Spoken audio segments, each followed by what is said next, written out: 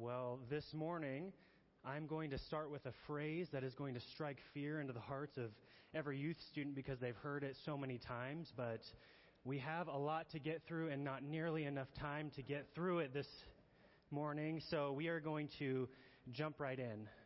So if you have a copy of God's Word with you, I would ask you to open this morning to Jonah, where we are going to spend our time in Jonah chapter 1.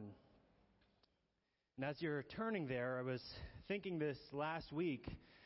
Over the past months, I've been spending time in a book that many of you are probably very familiar with. And it's a book that came out in September of 1937. And it was maybe not known that it was going to cause such a stir or be as good as it was, but it set one of the world's largest franchises in motion. And that book was The Hobbit by J.R.R. Tolkien. It's a book that contains one of the most masterfully told tales, a story full of treasure, of elves, wizards, dragons, and, of course, since it has hobbits, it's full of good food and naps. And often it's been deemed that this is a story of one of the most unexpected adventures.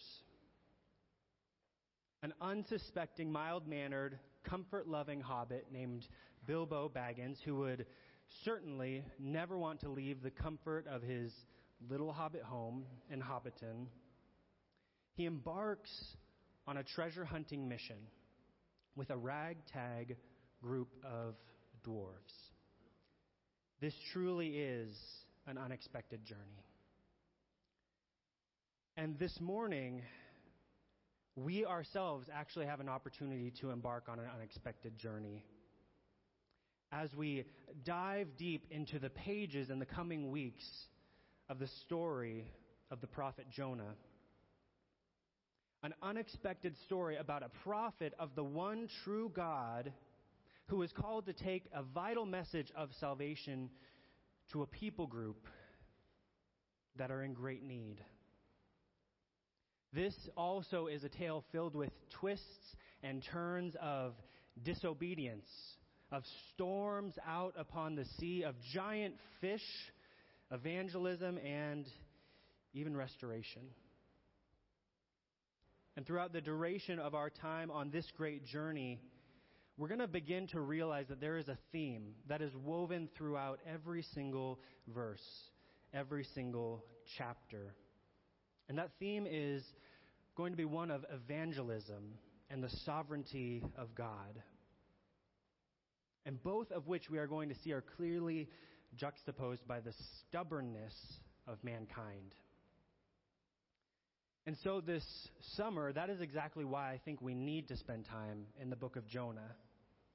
Because each of us, whether or not we want to admit it, sees a little bit of Jonah in ourselves.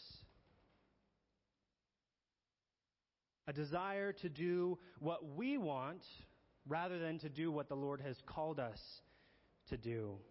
A desire to run in fear when the Lord has called us to go in faith. And this will be on full display this morning as we spend time in Jonah chapter 1, verses 1 through 16. There we will see Jonah's attempt to flee from the presence of the Lord. And then we will see the Lord who is gracious, who is loving, who is merciful and sovereign, still eventually calls Jonah back to himself. Throughout these first 16 verses, we will be convinced that God's faithfulness is greater even than our sinfulness. And I pray that this point would be solidified within our hearts today as we learn from the story of Jonah, and specifically as we look at two characteristics of disobedience to the Lord. Let's start our time this morning by reading Jonah chapter 1, verses 1 through 16. Now the word of the Lord came to Jonah, the son of Amittai, saying, Arise, go to Nineveh, that great city, and call out against it, for their evil has come up before me. But Jonah rose to flee to Tarshish from the presence of the Lord. He went down to Joppa and found a ship going to Tarshish. So he paid the fare and went down into the ship to go with them to Tarshish, away from the presence of the Lord. But the Lord hurled a great wind upon the sea, and there was a mighty tempest on the sea, so that the ship threatened to break up. Then the mariners were afraid, and each cried out to his God, and they hurled the cargo that was in the ship into the sea to lighten it for them. But Jonah had gone down into the inner part of the ship and laid down and was fast asleep. So the captain came and said to him, What do you mean, you sleeper? Arise, call out to your God. Perhaps the God will give a thought to us that we may not perish. And they said to one another, Come, let us cast lots that we may know on whose account this evil has come upon us. So they cast lots, and the lot fell on Jonah. Then they said to him, Tell us on whose account this evil has come upon us. What is your occupation? Where do you come from? What is your country, and what people are you? And he said to them, I am a Hebrew, and I fear the Lord, the God of heaven, who made the sea and the dry land. Then the men were exceedingly afraid and said to him, What is this that you have done? For the men knew that he was fleeing from the presence of the Lord, because he had told them. Then they said to him, What shall we do to you that the sea may quiet down for us? For the sea grew more and more tempestuous. He said to them, Pick me up and hurl me into the sea. Then the sea will quiet down for you, for I know it is because of me that the great tempest has come upon you. Nevertheless, the men rowed hard to get back to dry land, but they could not. For the sea grew more and more tempestuous against them. Therefore they called out to the Lord, O Lord, let us not perish for this man's life, and lay not on us innocent blood, for you, O Lord, have done as it pleased you. So they picked up Jonah, hurled him into the sea, and the sea ceased from its raging. Then the men feared the Lord exceedingly, and they offered a sacrifice to the Lord and made vows. First, this morning, as we look at chapter 1, verses 1 through 3, we're going to see that disobedience to the Lord, it reveals a sinful heart. Our story begins just like the story of Bilbo Baggins in perhaps one of the most unexpected ways, with a simple response to the Lord from a man who is clearly identified as a prophet. In verse 1, the identity of Jonah is made clear in that phrase, the word of the Lord came to. This is a phrase that is often used to indicate the exact words of the Lord coming to a faithful prophet. In fact, it's used that way over 1,000 times in God's word. So this phrase, the word of the Lord came to, not only identifies Jonah immediately as a prophet, but also this phrase is meant to bring to mind the line of faithful men who have come before Jonah. The line of faithful men who have heard the commands of the Lord and then obeyed them completely. Specifically, perhaps the words would come to our minds of the predecessor of Jonah, about Elijah. In 1 Kings 17, we see in verses 2 through 5, the Lord told Elijah to leave this place and go east to Cherith Brook. Later on, it then says Elijah obeyed the Lord's command. Then in verses 8 through 10, the word of the Lord came to him, still speaking of Elijah, saying, "Arise and go to Zarephath." And then later, once again, Elijah rose and went to Zarephath. He rose and he was obedient to the Lord's calling. Before even getting past this opening verse, the audience is meant to assume that Jonah, son of Amittai from the land of Gath-hepher, is going to be yet another obedient prophet. But that is not the story we're told. Rather, what is revealed in the following two verses is the disobedience of one who is meant to bring a message of salvation on behalf of the Lord. Jonah is given a clear command from Yahweh. He is told first, go to Nineveh, very clearly.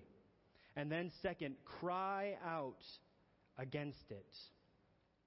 Or simply put, go to where I have told you to go and do what I have told you to do. That is what the Lord has called Jonah to. Once again, even in the way the Lord presents this command to Jonah, we could be taken back to perhaps another man who received a command from the Lord and was at first hesitant but then obeyed. I think of Moses in Exodus 3 and 4, where in 3:8 through 10, the Lord promises Moses, "I will send you to Pharaoh, and you will bring Israel out of Egypt." He has said clearly what Moses is to do and what will then take place. In the following verse, Moses says, "Who am I that I should do this?" He doubts that he is qualified or that he can speak truly on behalf of the Lord. But then finally in Exodus chapter 4, verse 20, we are told Moses took his family to the land of Egypt, showing that he was being obedient to God. Moses shows this initial hesitation. He doesn't want to return to the land in which he grew up. Doesn't the Lord remember that Moses murdered somebody there?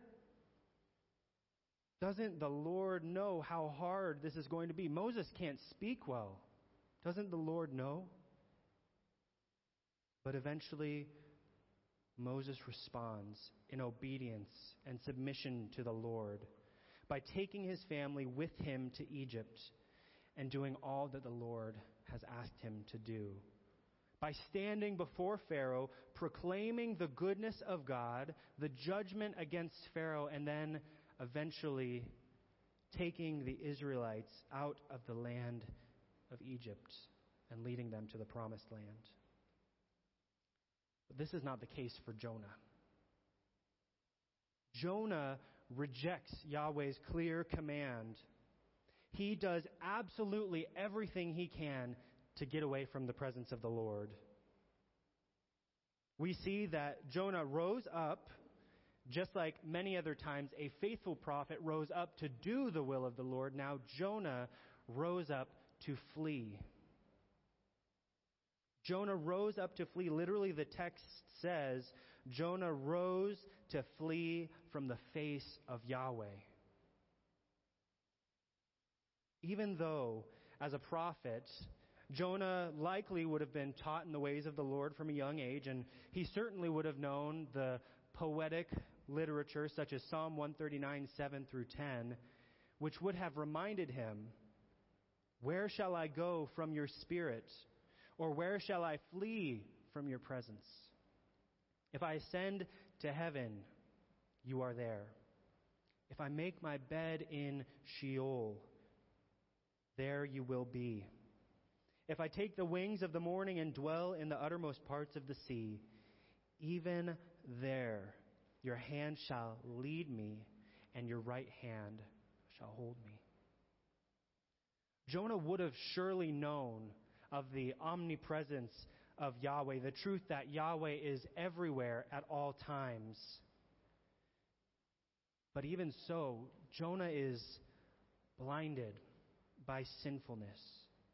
And he foolishly thinks Perhaps if I flee to Tarshish, to that place where the Lord has not yet fully revealed himself to the people, perhaps there I will escape the presence of the Lord.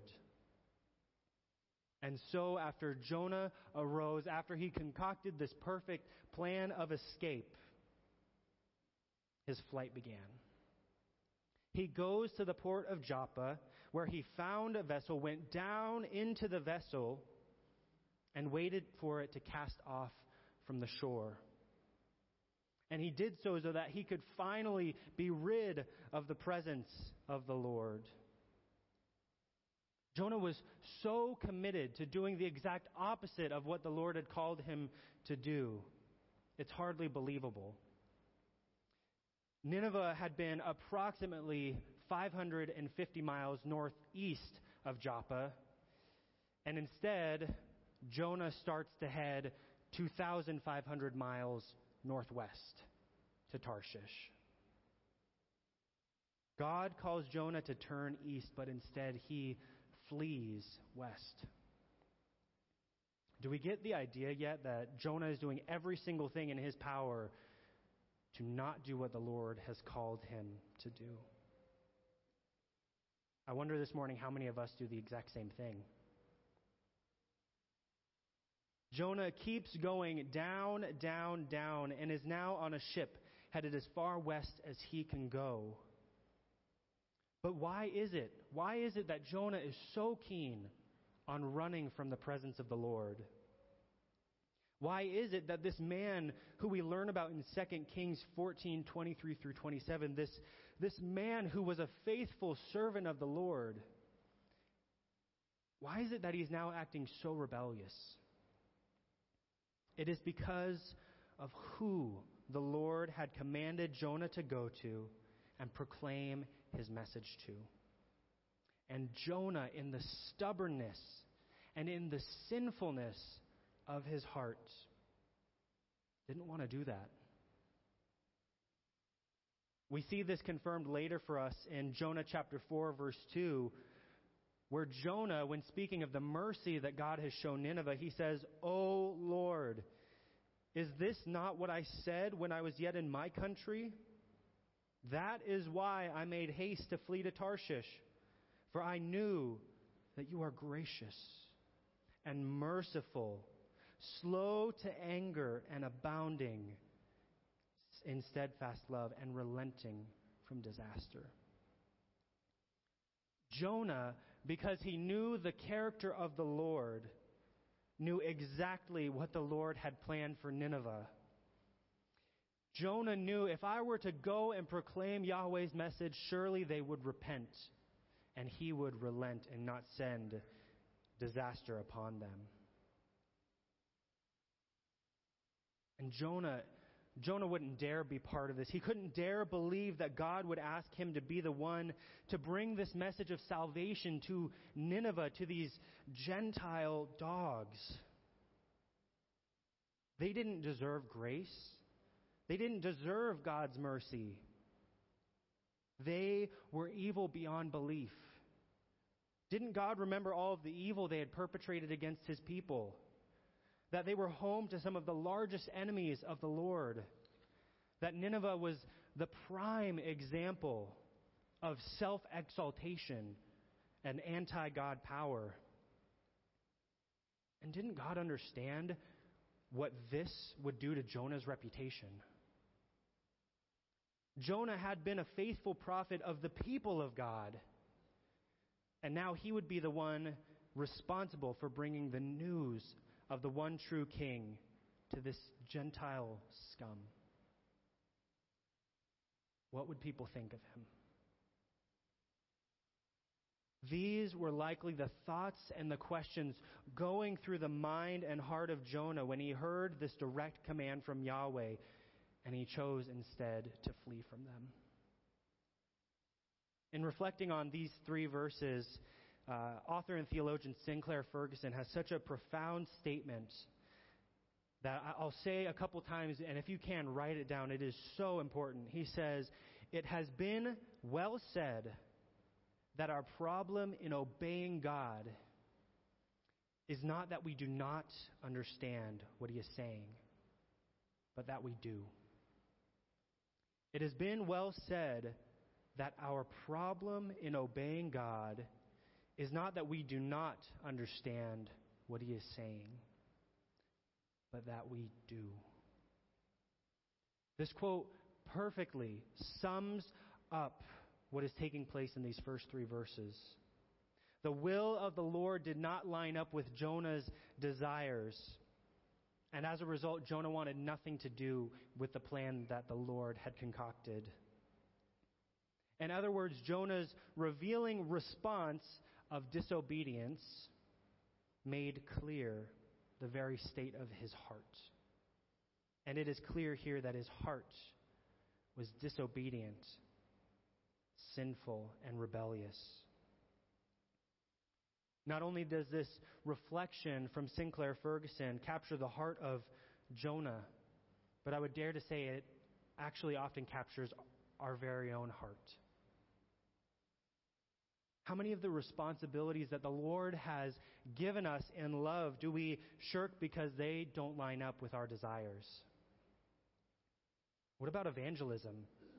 When Matthew 5:16 tells us to let our light shine before men.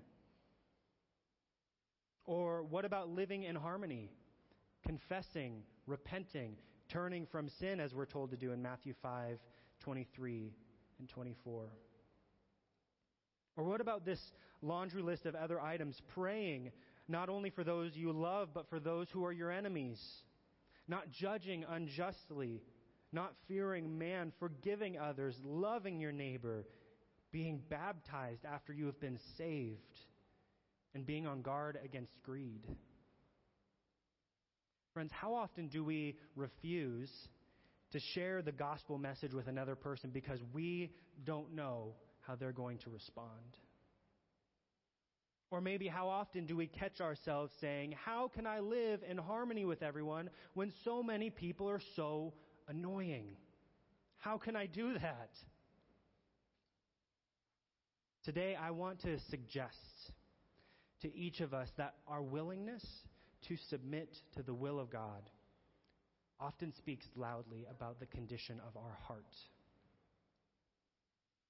This morning when I began, I mentioned that this book is relevant to us because each one of us has a little Jonah in us.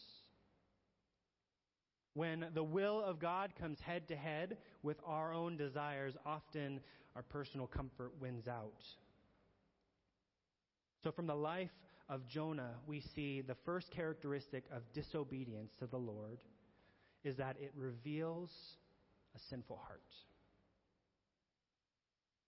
Second, Jonah chapter 1 verses 4 through 16 shows us that disobedience to the Lord brings necessary correction. Disobedience to the Lord brings necessary correction. Or perhaps another way to say this would be simply that sin has consequences. What we will see in the final 13 verses this morning is that the Lord actually uses the event of Jonah's disobedience to bring correction to numerous parties. To Jonah, and then also to the sailors on whose ship Jonah is voyaging.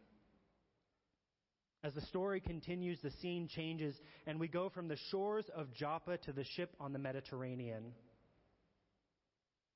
It is here that Jonah's flight presses on as he makes this 2,500-mile voyage to Tarshish.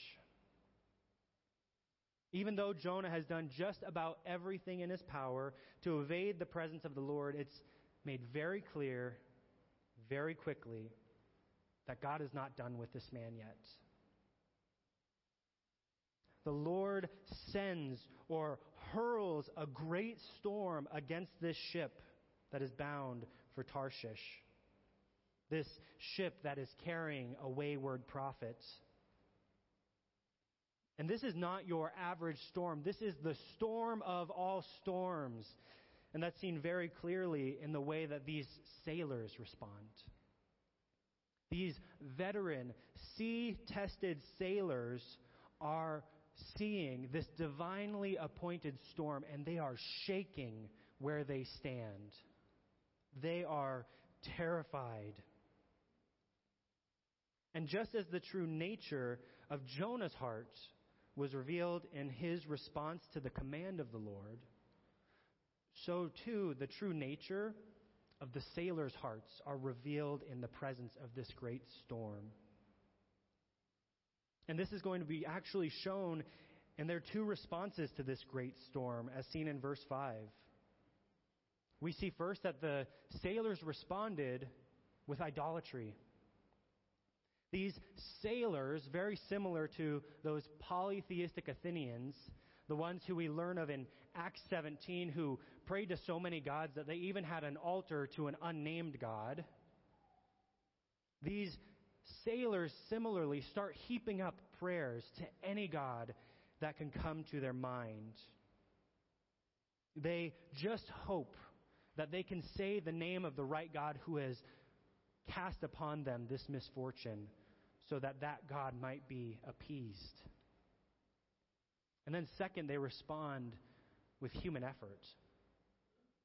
These seasoned sailors realize the dire situation that they are in. And they still look to their own strength to try and change it. They start heaving the cargo overboard, making the ship as light as possible. In fact, in relaying this thought, the author actually uses personification in verse 4 to say that the ship expected itself to crack up. The storm was so great, even the ship expected itself to be destroyed. The sailors have tried everything that they can think of. False religion hasn't worked. Human effort hasn't worked. And they're left with one question. What do we do? And as this situation above deck is unfolding, we ask ourselves that natural question of, where's Jonah? Where is this fleeing prophet? We see from verses 5 and 6, Jonah is found sleeping below in the hold of the ship. In fact, though many of us think that Jonah's been down there the whole time, it actually seems more likely, based off of the Hebrew here, that Jonah may have seen the storm and then fled below deck in response. He saw the storm, and in one last-ditch effort to get as far away from the presence of the Lord, he goes below deck and he goes into a deep, sweet sleep. Perhaps the only place he could escape the panging of his conscience from the Lord. So Jonah has gone below deck. He has fallen into such a deep slumber that even the storm cannot wake him. And in fact, in the Greek translation of the Old Testament, in the Septuagint, it's interesting to note here, it's suggested that the captain may have only found Jonah because he was snoring so loudly. Think how loud that must have been in the middle of this storm. But even so, this deep sleep could not save Jonah from the presence of Yahweh. Jonah is awoken by a set of words that have reminded him yet again that he couldn't escape Yahweh's presence. Verse 6, it says, "Get up, call on your God," says the captain. This captain who has simply descended into the hold of the ship to wake this man, to tell him to cry out to the gods and to throw more cargo overboard, has become a part of the Lord's divinely appointed plan. Jonah is reminded yet again how he has abandoned his responsibilities. By saying, "Get up, call on your God," the captain has used the exact same words that the Lord used with Jonah in verse 2. Kum kara, or arise, call out. First, it was arise, call out against Nineveh. Now it is arise, call out to your God.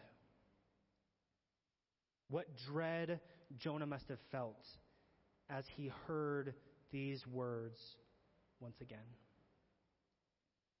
But then the scene quickly changes once again back to the deck where the storm is still raging. And there it is the sailors who are trying to find the answer to the question that Jonah actually knows the answer to. Whose fault is this anyways? Who has brought this storm upon us? Quickly the lots are cast and guilt is determined. Once again, the sovereignty of God is on display. And it's even on display now as the sailors ask Jonah 5 pointed questions. They ask Jonah, whose responsibility is this? What is your occupation? Where do you come from? What is your country? And from what people are you? These are the 5 pointed questions given by the sailors. And we actually know that they have an impact on the very heart of Jonah because of how he responds. Though asked 5 questions, Jonah only responds to 4. He addresses his liability. He addresses his nationality, including the country and people he has come from. And he addresses his religion. But one answer is missing. Jonah, what is your occupation? What is Jonah's occupation? What was he now to say to these sailors whose lives are in danger, who looked at him with fear and anger in their eyes? Before, this man had been a faithful servant to the Lord. And now, what?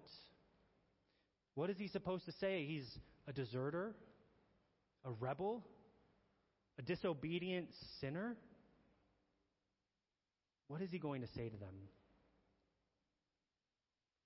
It is as if here, in this moment, the fullness of Jonah's rebellion has caught up with him.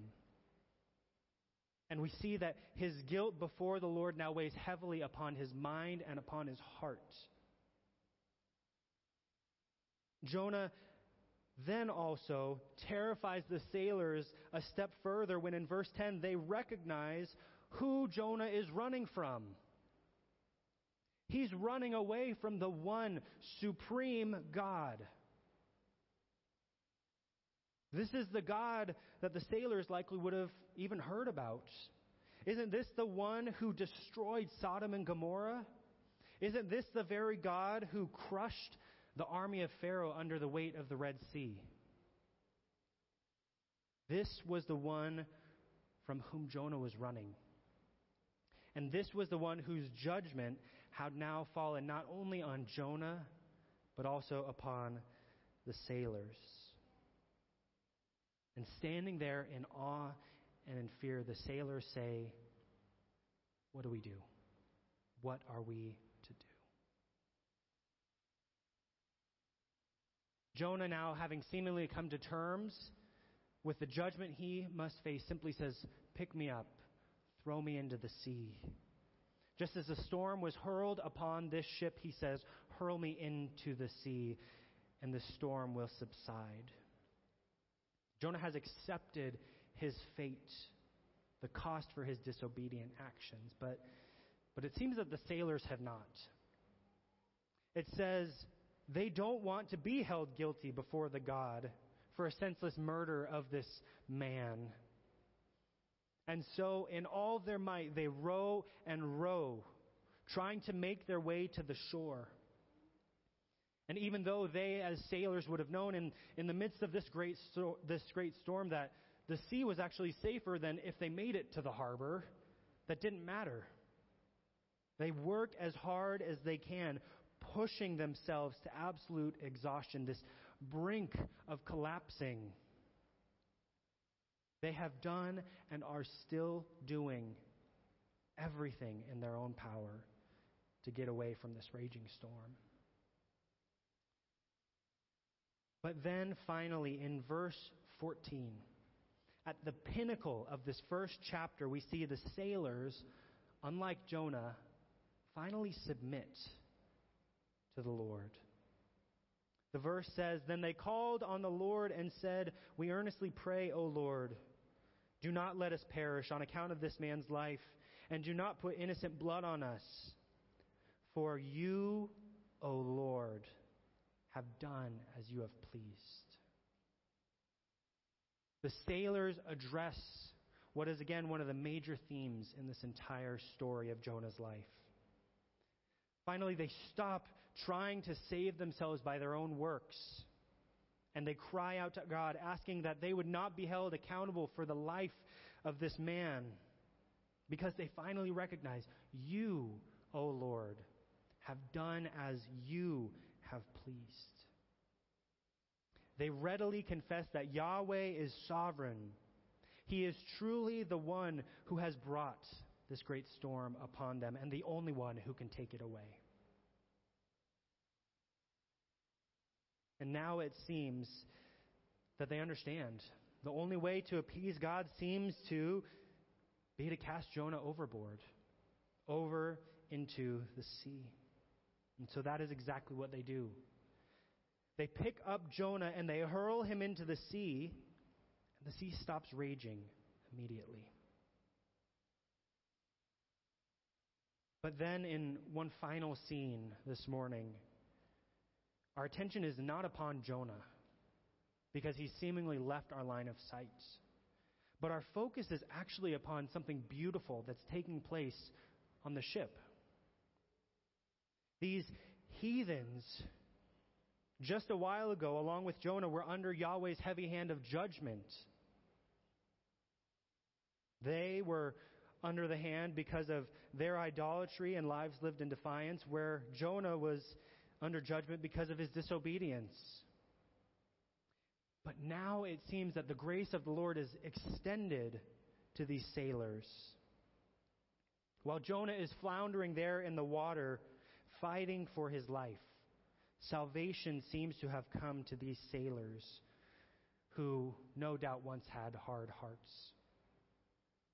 Now they truly feared the Lord and responded to the work of the Lord by offering him great sacrifices and vows.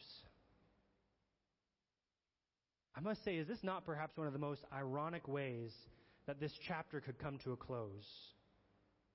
We realize it hasn't been long since Jonah was running from the Lord because the Lord wanted Jonah to go to a Gentile people and proclaim his word and show his glory.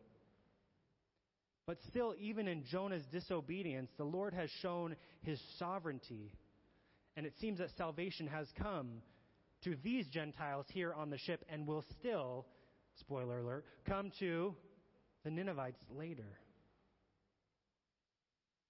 Jonah, in disobedience, fled from the Lord, but the Lord in his sovereignty brought glory to his name and is going to continue to do so, as we see in the rest of Jonah.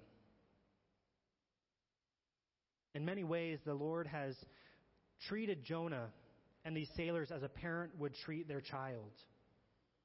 So for all of those parents out there, what's one of the most common examples of when you tell your child, dear precious one, do not do this, and then they do it anyways, and then they understand why you said don't do that?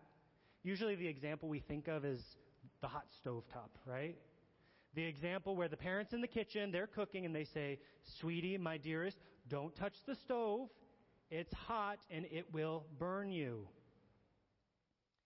And the child, although they know conceptually that is probably the case, something still draws them to that stovetop and they touch it, and in their great surprise, it's hot.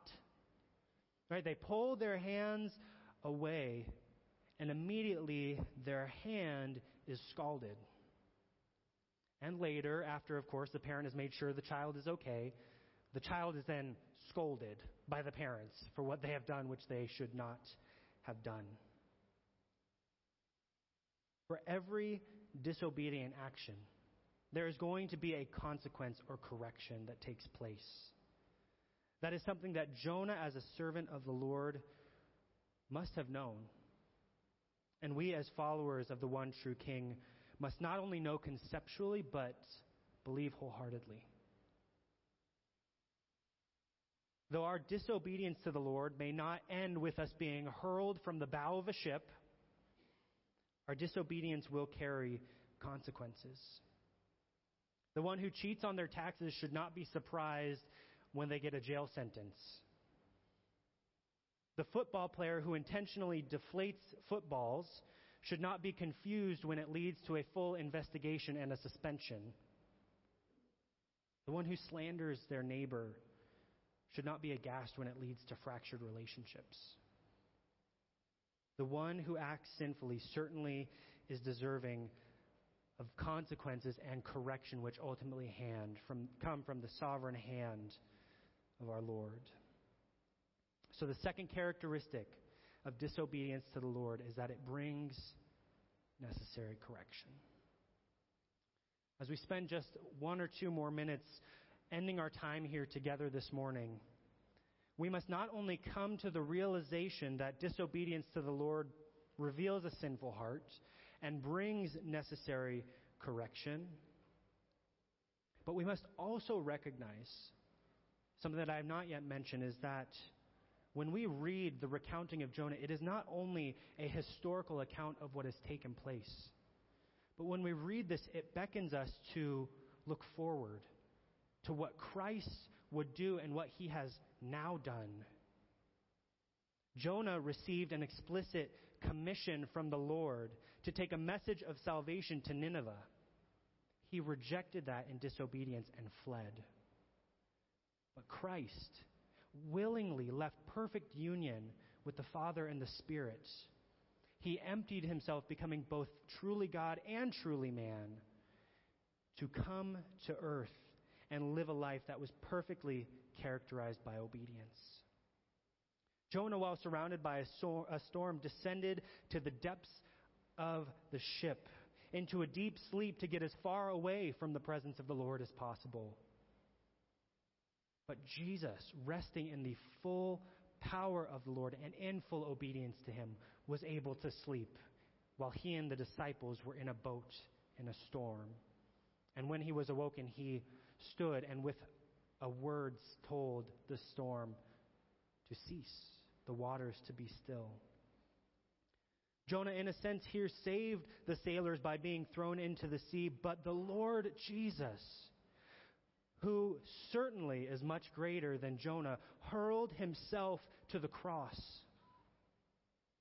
After living a life of perfection, he offered himself as a perfect sacrifice, so that once and for all, death might be conquered, and that we might have eternal life. Today, if you're here and you have not yet accepted the Lord as your one true King, if you have not yet bowed the knee to him, I plead with you, let today be that day. May this be the day when you, like the sailors, realize you've been running from Christ for too long, that you've been pursuing false gods. May you now turn and, like the sailors, fear the Lord and dedicate your life to him. And this morning, if you have been made a new creation in Christ, may we not only recognize what Jonah experienced, may we not only see that, but may we also look to what Christ has done, and that his actions should be what spur us on to obedience. May we not only know that disobedience is an indication of a sinful heart, but also, if we have professed Christ as our Lord, may we be challenged towards obedience because of the great love that the Father has shown us in sending the Son. May we not only know that sin will bring about consequences and correction which are from the sovereign hand of the Lord, but may we know that all things, including discipline and correction, work together for the good of believers and ultimately for the glory of God. In fact, I would say it's a gracious thing for our sins to be exposed, because it's when they are exposed that we can put them to death and more faithfully pursue the Lord. Today, let us leave here encouraged, challenged to live a life characterized by obedience to the Lord. This morning, let us close our time together with a word of prayer, and then I'll dismiss us afterwards.